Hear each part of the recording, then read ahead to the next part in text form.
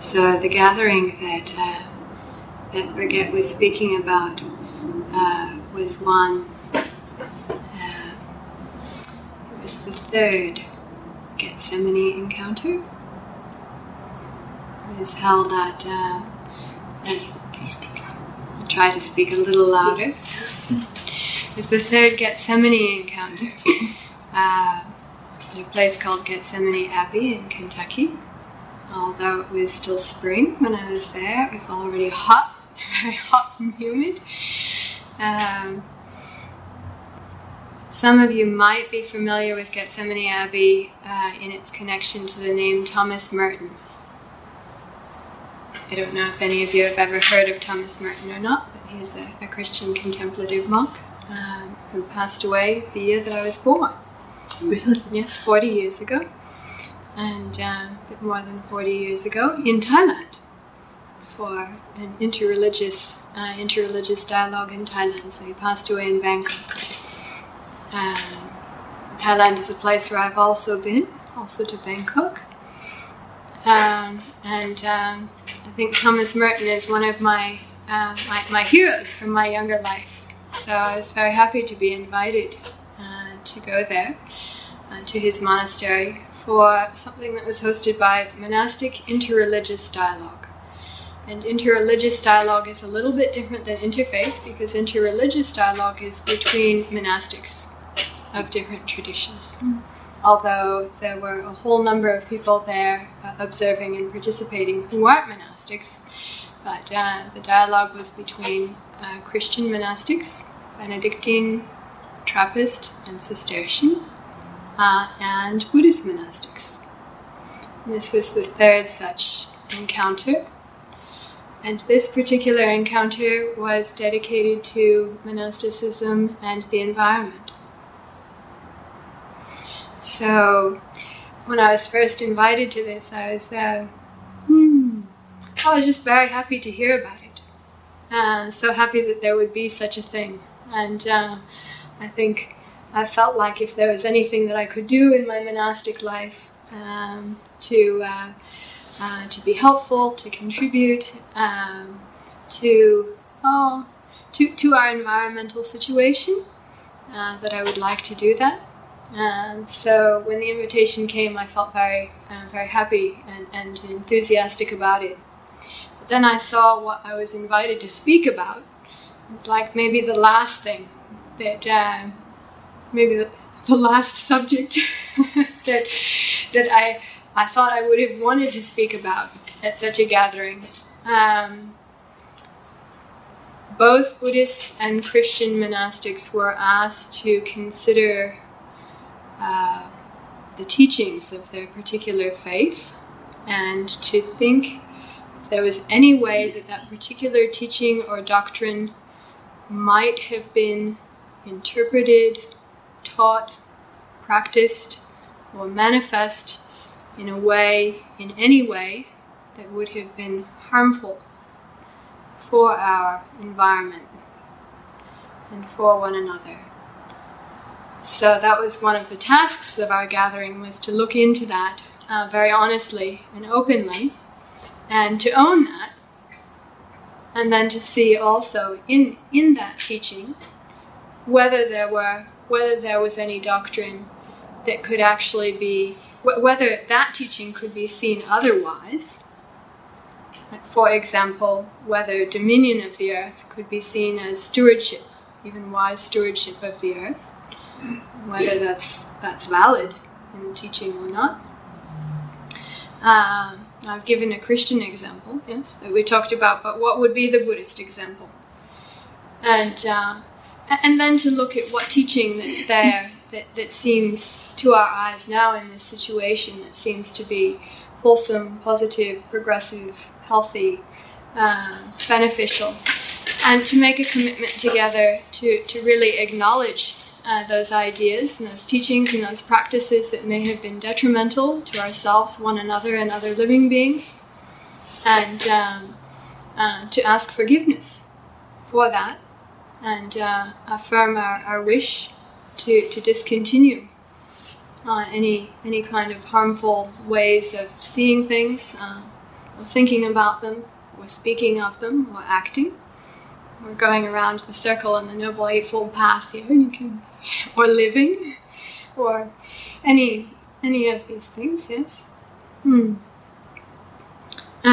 so that was the purpose of our gathering, and what I was charged with was looking into Buddhism and seeing what there might be in the Buddha's teaching that could have been taken on in a way that was harmful, that might have led us to be think or act or behave in ways that were harmful to one another, or to other living beings, to our welfare in our lives, our incarnation as human beings on this planet.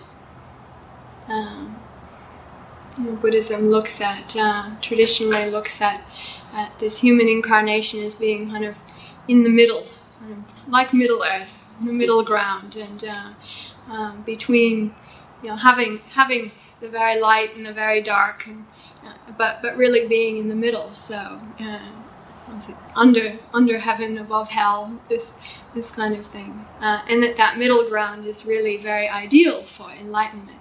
We might think that birth as a heavenly being would be better, but according to the Buddha's teaching, it's far more difficult for heavenly beings to get enlightened because of enjoying their lovely heavenly status, and the time frame spreads out to practically eternity. Not really, but for a very long time, and more hellish incarnations, just so much suffering. It's very, very hard to get your mind out of that, and that earthly incarnation is supposed to be one of the best thing for that in classical Buddhist teaching. Not because we think it's so perfect and so ideal. Sometimes we don't, right? But that's kind of turning around your mindset. Actually, seeing whether what we have, what our situation is, whether it can be helpful and useful and even ideal for enlightenment or not. Yes. Anyhow, so I was charged with looking at the Buddhist teaching in this regard. I don't know if any of you have heard of Insight Forum. So Insight Meditation Center has something, an online thing called Insight Announce, and another one called Insight Forum. So I thought, this is really rough. I don't know anything in the Buddha's teaching that's bad for the environment. What would that be? I'm supposed to go talking in front of all these great and eminent people about this subject, and I really do want to go, but can I take this charge? Because can I accept? Because I have no idea what I'm going to say about this. And so I tried to give it some deeper consideration, and I tried to ask others. And I asked a number of monastics that I knew around the world. I took a kind of an e-poll amongst monastics that I know, and asked them what they thought about that. And got back some very interesting answers. And I put the question out to Insight Forum, which is on the internet here in this area. I got back some very, very interesting answers from that, and I'm going to share with you very briefly what these things were, and maybe you'll have some other ideas too. And I can. The proceedings from the third Gethsemane encounter are supposed to be published in a book in 2010, a mainstream publication. So I still have a chance left to edit what I've written. So if I've missed something here and you've thought of it, please do let me know. I'd be very happy to know about it, and if it seems good to add that in. From Insight Forum, the main thing that I heard back was about apathy.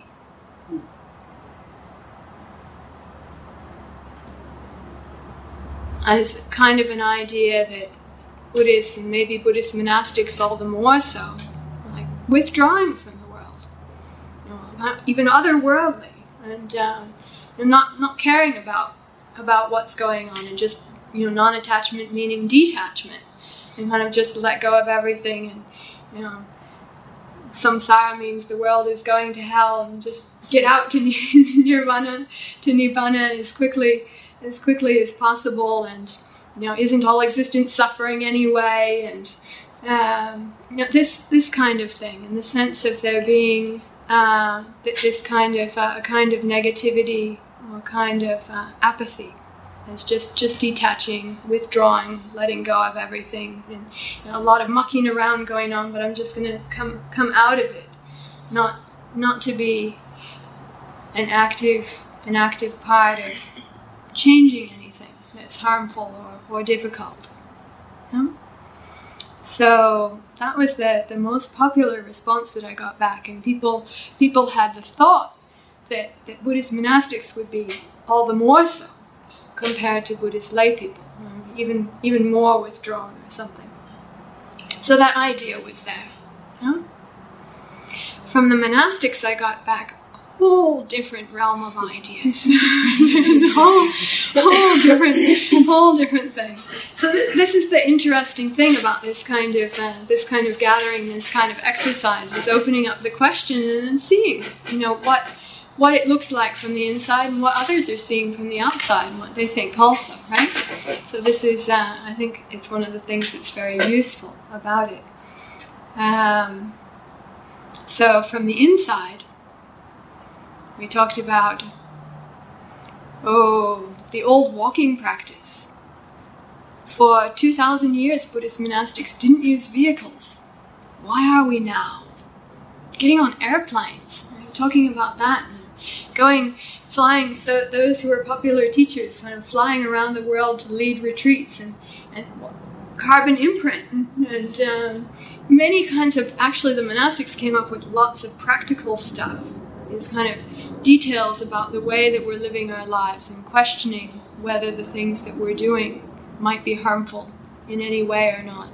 And because we wear the robes, then people look, and this is the, other than a statue or an image of the Buddha, this is something that connects back to the way that the Buddha himself lived, yes?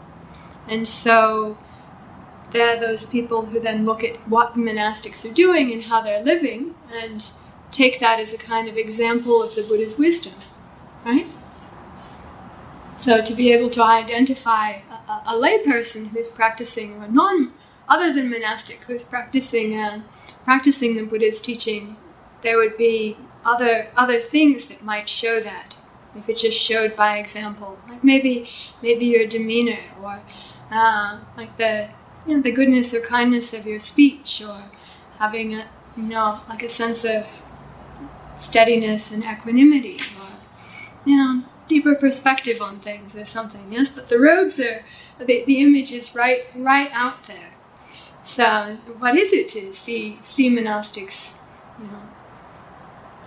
in cars, on airplanes, and this kind of whole list of things? And how about when people offer non-environmentally friendly products to the monastery and you use them, and questioning that kind of thing? And there's the ethic of accepting everything without discrimination, and yet, if that's harmful, are we supposed to accept it or not? So looking at questions like that. Yeah? So there are a whole list of things, like we're using technologies that we know are harmful, right? Like when I flush the toilet or turn on the light switch. So back from the monastics, I got this whole list of these kinds of very, very, very practical things, and asking the question of how appropriate is it for us to be using these things, that if we look into them more deeply, we understand in the chain of cause and effect, in the chain of causes and conditions, that these things have their harmful aspect, yes? And weighing harm and benefit. So the monastics were the people, non-monastics or lay people, whichever word you prefer. It got back actually this kind of very deep philosophical and doctrinal idea, and related to a sense of like the mood or the heart of the practice and what kind of attitude there is. And of course that informs everything.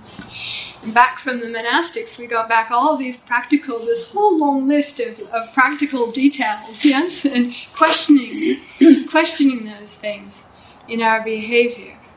Yeah? So I found that very interesting.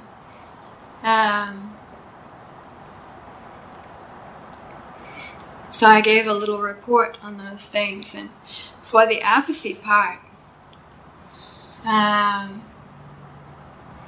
we went into underlying attitudes, looking at the Four Noble Truths. Lots of people have heard of the first Noble Truth, being suffering. Sometimes it's spelled out in ways that actually the Buddha never spelled it out, like all existence is suffering, or something like that. Because I've done a good bit of study of the oldest known teachings that we have from the Buddha, and in their older languages, then I can say surely about that. I've read it in English in one way, and I've never seen it like that in the Pali text. Right? But in some sense it's true. If we look at the word dukkha, then it literally means a kind of instability. It's like wobbling. It comes from the language of the car makers of that time. The carts. It means that the wheel is unbalanced. The wheel is wobbling. So there's stress, and it doesn't just go smooth and true. It pulls off to the left or pulls off to the right, and then there's stress, there's tension. And yes, it can be. It's a kind of suffering, yeah, because of the sense of imbalance. But the four noble truths, there are four of them after all, right? So it's not like just suffering ends there and that's done with it. Yeah. The next one is looking at cause, there being causes of suffering. It doesn't just say, that suffering and that's the be-all and end-all. Yeah? So Ajahn Brahm, who's become a very popular teacher now, I think especially in Australia and internationally, he said in his teaching now he's turned the Four Noble Truths upside down. You first have to go to number 3 and talk about the truth of the end of suffering first, right? Because otherwise people often remember number 1 and don't remember the part about the cause or the ending or the path to the ending somehow. But it's like the number 1 really stands out, which I think is very useful. It's like you just look at what the issue is head on. If there's no suffering, then why do we need to do this anyway? Yeah? Right? So it's looking at the reason, and then the reason that's underlying the reason, right straight head on, without any avoidance, without any denial, without any whitewashing or rose-colored glasses or anything else. Yes, but. Number 3, about end of suffering, and not that you have to die to get there. Although the causes of suffering do have to die. But that means causes of suffering doesn't mean... What? Right. Yes. It's like the thing about renunciation. A few times I've given talks on renunciation, and I will be coming up talking about renunciation at Insight Meditation South Bay, and this is also one of the big scary words. And you think about, people have the idea that renunciation means renunciation of everything that's good and beautiful and wonderful in your life, which sounds very dreary and awful. And according to what the Buddha taught, what is to be renounced? Do you know? Causes of suffering, yes. Right, not causes of happiness. Renunciation means renunciation of causes of happiness, well-being, and the goodness in our life, and that kind of thing. But yes, causes of suffering. So it's really, it's similar in that regard. So we talked a little bit about that apathy and about the ideas about this world as being a place of strife and suffering, and maybe also within Christian tradition, some idea of it being inherently fallen, inherently flawed, and that the wonderful part really is to come after death. I'm not saying that this is correct Christian doctrine. I'm not trying to say that, but just that those ideas are around. Yeah? And there are people who think so and feel so, and then act based on those thoughts. So we just recognize those thoughts, those ideas are there, and those ideas are informing people, and they're around enough that they have a kind of I don't know if ethos is the right word, but like that mood is around in our human world and in our society. That sense has gotten out there, whether it's rightly that teaching or not. The question is that really rightly the Buddha's teaching? And if that leads people to apathy, if that leads them to be apathetic towards what's in their own welfare and well-being, or towards apathy towards ceasing to do things that are harmful to themselves and others and other living beings, or apathy towards doing things that are helpful, beneficial. Now, is this teaching really encouraging that kind of apathy? So we had a bit of time looking at the Eightfold Path and going to the fourth noble truth, looking at the truth of the path, and going to what the Buddha described if we think about the wheel again. And there are the spokes. Maybe you all know those spokes.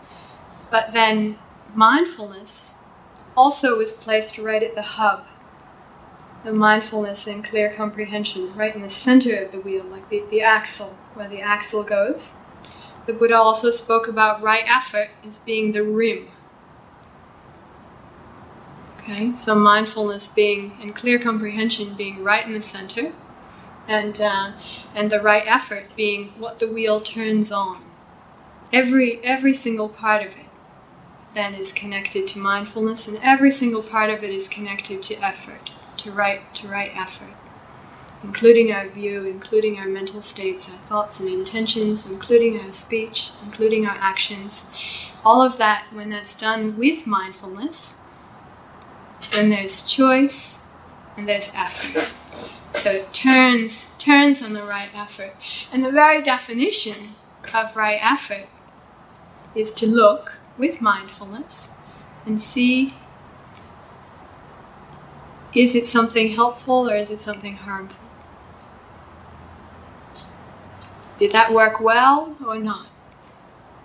And for the things that, like in monastic life, we were taught to do this review throughout the day, but every day at the end of the day, and to look back over the day and say what worked well and what didn't. Yeah? Really to look at that. It's kind of analysis. And if it didn't work well, if it was a cause of suffering, yes, to make the affirmation to reduce and discontinue it. And if it did, then to make the affirmation to continue and to develop it. If it's something to be continued, then to continue it. If it could be developed further, then to develop it further. And also to make the affirmation for the things that we haven't seen yet. That is, for things that are harmful for ourselves or for others, that we haven't seen yet. Also, to wish or to make the affirmation to see them and make our intent.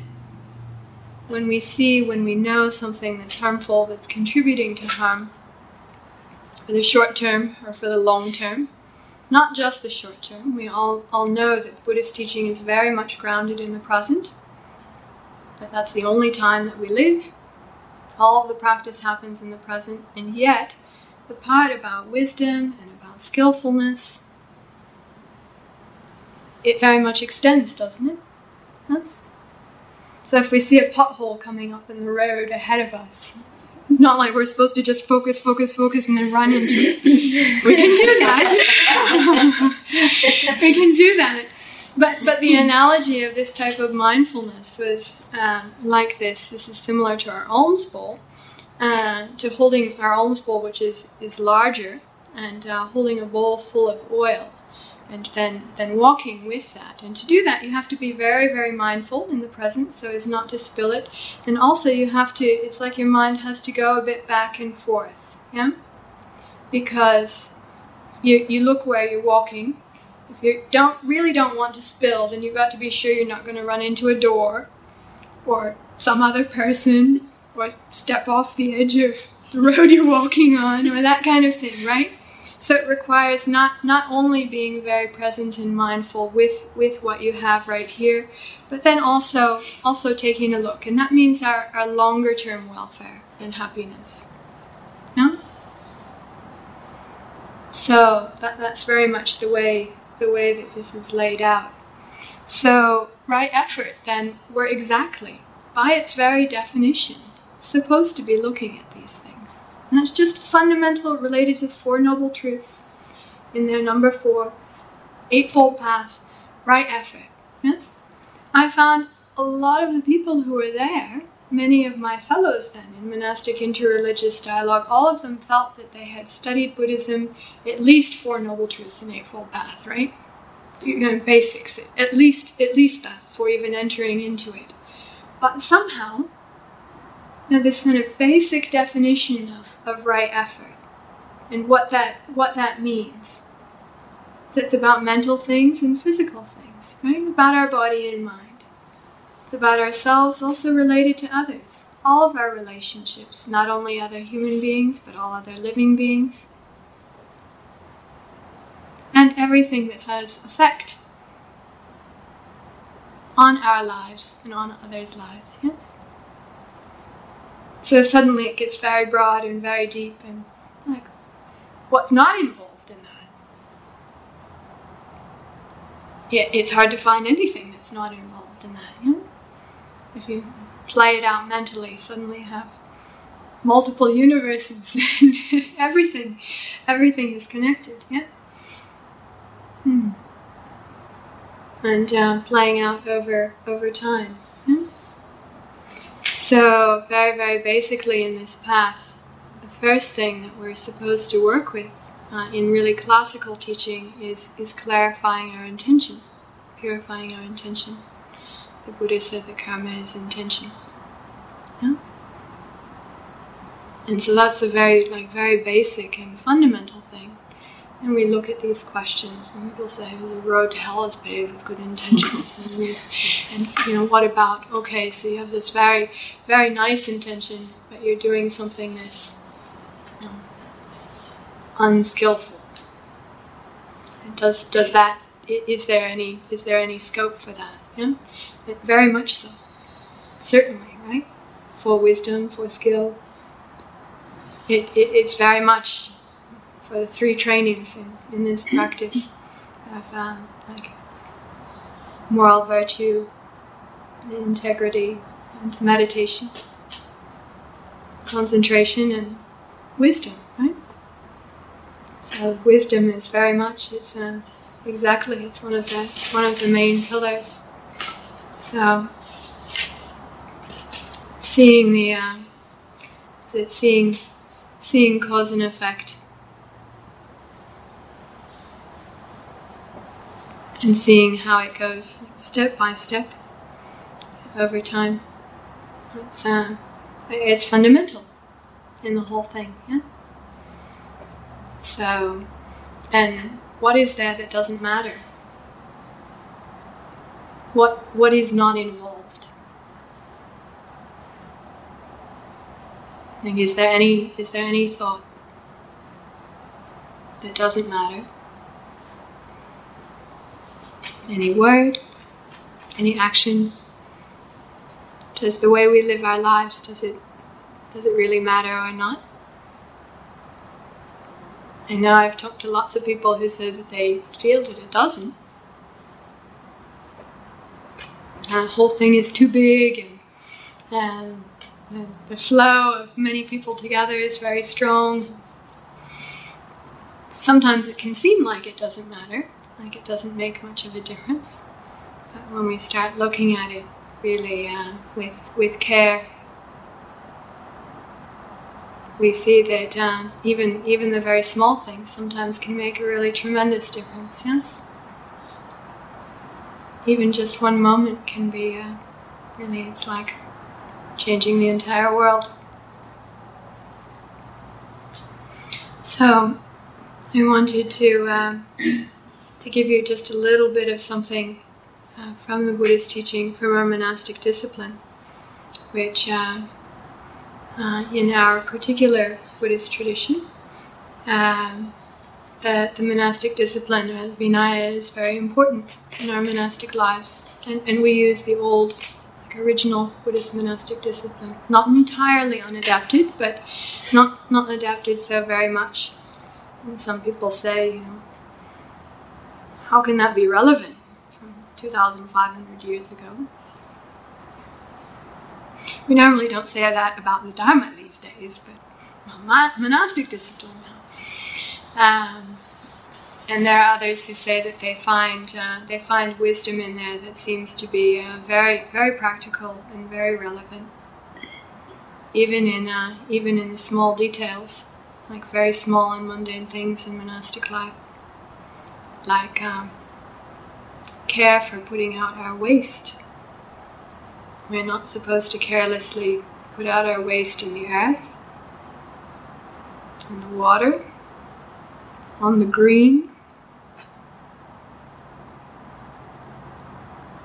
I think the air should be included in there, by all of the elements. Yes?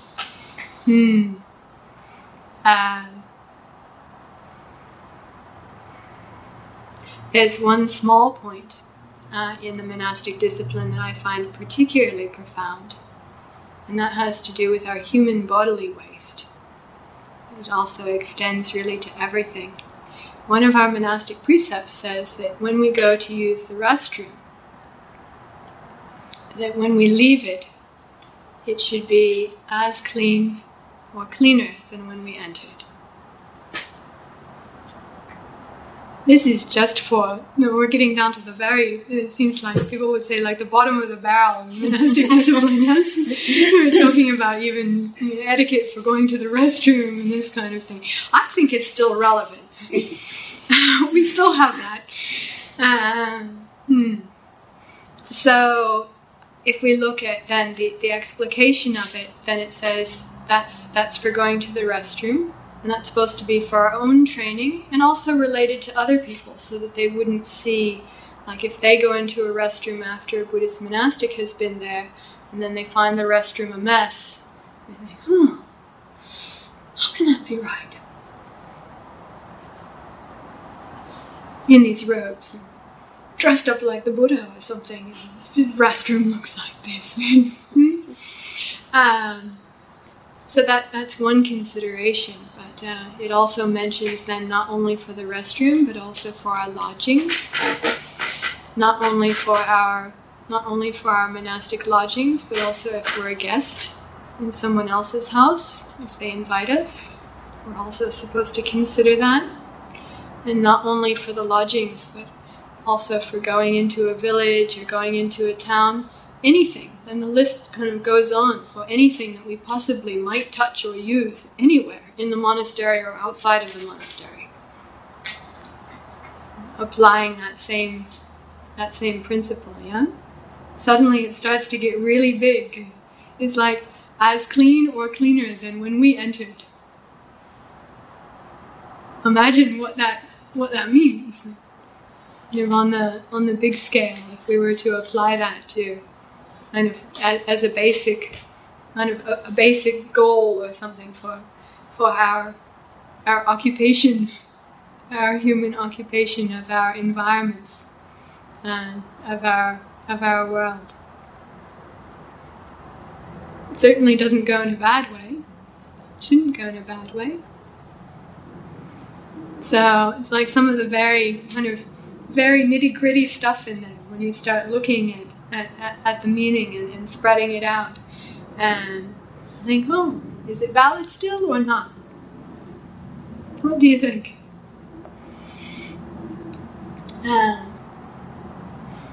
There's one other very small analogy that I was thinking of, and that one also is originally taught from monastics, but certainly not only from monastics, and this one comes from the Dhammapada. Are many of you familiar with the Dhammapada? And now Gil Fronsdal has this very wonderful new translation of it. Very beloved Buddhist text for a very long time now. We're actually studying it here. You're studying it here? Going through. Yeah, each month we take a chapter. I see. Oh, wonderful. Okay. Well, good luck for me for this. Tell me if you've come to this one yet. I'm not remembering the chapter, but this is about the advice to be like the honeybee. Have you studied this one? I don't think so. So this one says to be like the honeybee. So the honeybee goes in and without damaging the color or texture or fragrance of the flower, to come in and extract the nectar, and then to come out again without any kind of damaging or harming. Also not to get entranced, yes, intoxicated. Remember what we came for, yes. And to come back out and then to take that and to keep that. And to keep it well, and use that for our nourishment and for our support. And the honeybees, then, it's not only for themselves, but it's for their whole community, right? And when they do that, what happens when they go flower to flower, as you may know, is it's not an end game. It means when they do that, they're actually, is it pollinizing? Yes? Pollinating, not pollinizing. they're pollinating. Pollinasticating.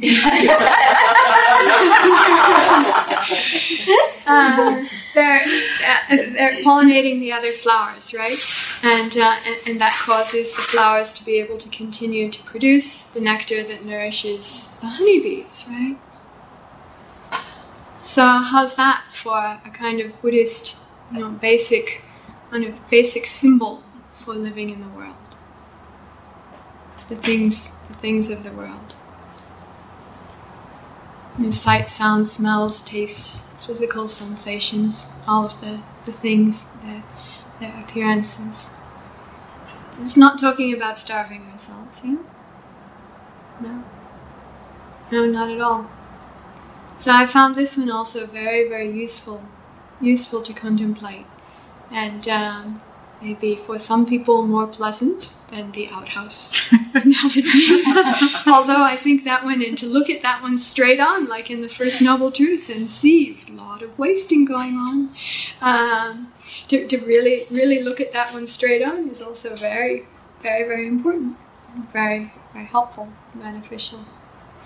So I wanted to leave you then with this one teaching from the Dhamma and one from the Vinaya. And the Buddha himself, actually, he often spoke about, he didn't speak about Buddhism or Buddhism being a religion or philosophy or any of that, but he spoke about it as being Dhamma Vinaya, and those two words together. And the Vinaya in this case is what puts the Dhamma into life, puts it into practice. It's the real practical manifestation of it. Yes? So sometimes translated as discipline, basically means right effort.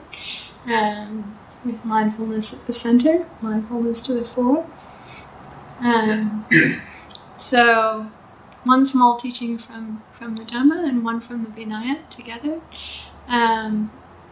People had asked, what is there in Buddhist teaching that relates to this subject? What then would be the Buddhist? What did the Buddha teach about that? What is his idea of how, practically, on a mundane and super mundane level? We talk about the mundane here, and then also very, very deep and transcendental teaching, like there, beyond, and back again. Yes, so making kind of whole circle. Yeah? What did the Buddha teach? What was his vision and his idea about this? And the idea and also the practicals. So I wanted to leave you with that, with those two small teachings, images from the Dhamma and Vinaya.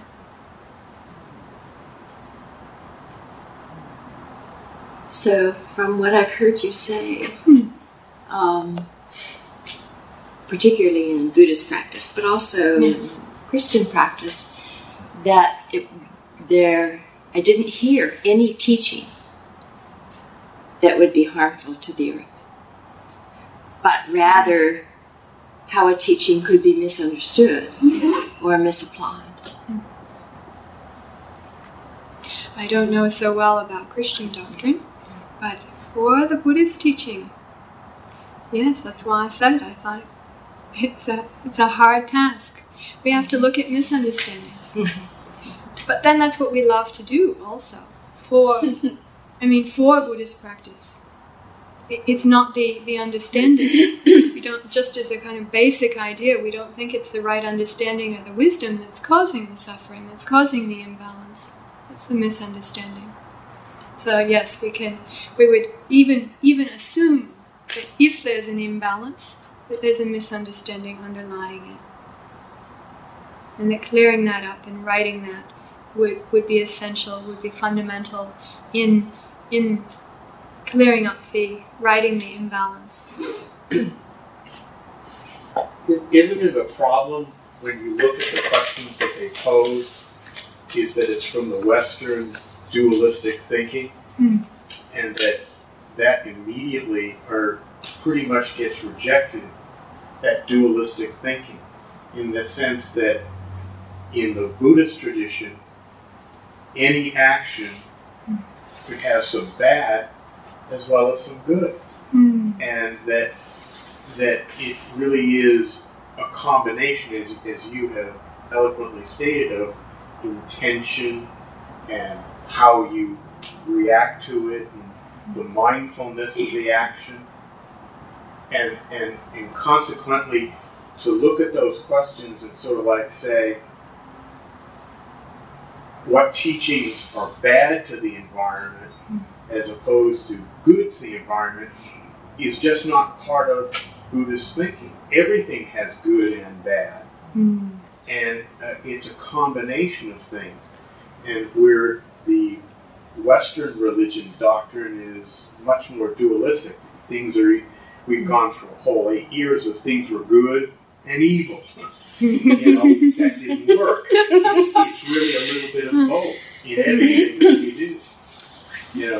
So the Buddhist teaching on this particular subject is actually, I think there's, as with so many things, there's this great, tremendous spectrum. So the Buddha said that there is black karma, that is things that are harmful, and it's hard to find any benefit in them, really, truly. And also like white karma, that there are things that are just plain good, and it's hard to find any detriment in them anywhere. And then there's this whole spectrum in between. And we commonly say that, like black, white, and all shades of grey, right? So the Buddhist teaching is very much acknowledging that, and just saying, take a look at what's going on. And yes, all the stuff in between there is mixed, right? And then you want to look, how much is it mixed? Is it like the benefit in it? Does it outweigh the detriment or not? And always tend towards what has as little detriment and as much benefit as possible. And if you can get to the point of eliminating the detriment, there are things that really, really it's hard to find the detriment in. A well-spoken, beneficial, timely word spoken with loving kindness, right person, right place, right time. There are many things that it's really hard to find anything that's really bad with it. Like you have to look really, really far. And even then, maybe hard to find it, yeah? And some things that it's difficult to find the light in, yeah? It just looks dark and it looks bad. And it takes sometimes maybe it's not entirely like that, but really takes a real talent, real skill to find somewhere in there, that bit of good, that bit of benefit, and to be able to pick that up and bring that out and activate that and develop it or transform it, yeah? Sometimes the only good in something is just, that it's gotten so bad that you're just at the point of being ready to turn over, yeah? Comment. I think this point you're making is very important to highlight that there is both the potential for negative things that we're trying to mitigate, and that a key aspect of the path that is not always highlighted, I feel, in other religions is the development of benefit and the possibility of there being really truly good things. Otherwise, pondering these very specific details of life, of whether I should turn on the light or flush the toilet, it's very easy to come to the conclusion that the most green way to live is to be dead. Because you're not using any energy, you're not using any water, you're fertilizing the earth. This kind of thinking can happen. But when you start to say, "Oh, okay, well-spoken word, etc., I'm being extreme," but really, it is possible to. Every food that we eat had some harm at some point. Even if it's all vegetarian, it could have come from a farm that exploits Mexican laborers. It could have, the machines that we use to till up the soil tend to kill a lot of field mice. These sorts of things. And so it's easy to say, okay, no more eating. But when you look at the possibility of having this benefit that comes with things, it really changes the way to see the way to live a mindful and maximally environmentally beneficial life. I agree. Yes, I agree. It's true. I learned that there are actually lots of beings in the air that we're breathing that die just by our breathing process. That it is part of having a human body and human life, and so that is there. Those things are there. And that's true actually for all forms of life. Yes? So that's the part where there is the kind of, in the truth of change, in the truth of impermanence, there is the instability in that, just in things changing. Yes? There is that nature of instability. It's not exactly the same as kind of what sometimes people think about as the nature of suffering and everything being pervaded by it, but there is that level of instability, and there is the truth about various, all kinds of forms of life, like living off of one another. Yes? There really is that. And yet, as you said, I appreciate how you said that, it's easy to go in a kind of a strange way with that, yeah? And this is where we have to really take care, is how I'm looking at this, to know whether our point of view is balanced or not. Is it making me negative?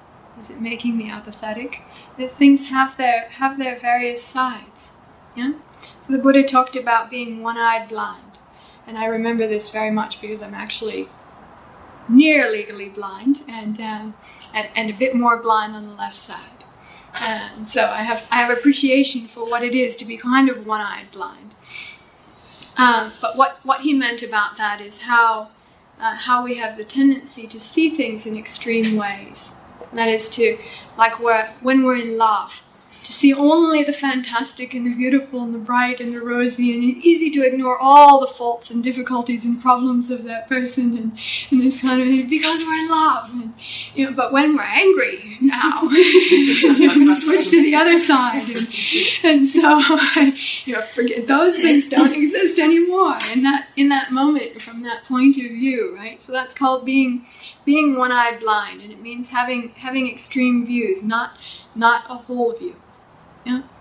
So I know that this is something that a lot of people in this area have heard a lot about, because it's kind of the whole basis of a holistic point of view. Is you see the whole thing. You don't just look at one extreme or the other extreme. It means not to be one-eyed blind and just going back and forth from one side to the other, but in the middle way, really to come to center and to see the whole thing. Right? There's not denying this, not denying that. Really seeing the whole thing, and in a balanced way, a very balanced and a very I think it's a very functional way. It's not dysfunctional, not disempowering. Very, very practical, very useful, and simply how we can do that. And when I first started studying this, I thought, Eightfold Path. It's like too simplistic or something. Of course, our thoughts, our intentions, our speech, our actions, our livelihood, all of this, of course. And over the years, it's just started to look, I guess, deeper and deeper and deeper to me. And I've realized how actually those points touch absolutely everything, and how well it really, really works. Doing the things like that, according to what the Buddha taught. I've approached it from one of this scientific method. As believe nothing and give it a good try, and try to see what happens, see what the outcome is. Yeah, mm-hmm. And I didn't know, is it real or not? Will it really work or not? But it seemed like there's a chance that it might, so you give it a good try. Pali language that's called ehipassiko, means come and see. And it's the Buddha's kind of open door policy. It means you come and see, give it a try. This is for intelligent people, for those who are wise, to see and know for themselves. Yes? I have to agree with that insight form too, and in my studying of the suttas and integrating into my own life, I found the biggest difficulty I had was the misunderstanding. Yes. Of really what true equanimity was. And that I would often teeter into total detachment, but then realize, no, this is not right. So it's tricky to be engaged without getting obsessed and blinded, and not falling the other way and saying, oh, screw it, it's just too overwhelming. When you hit that balance and that equanimity, it's truly wondrous, but you really have to let go for that to It takes arrive. some working, though, doesn't it? Yeah, I found that it's not something you can make happen. You have to let everything go in order for it to happen naturally. But it's very tricky, especially when things are difficult. But that's when it's at its best. Yes, right. Thank you for saying that. Yes. Thank you for listening. To learn how you can support the teachers and Dharma Seed, please visit dharmaseed.org/donate.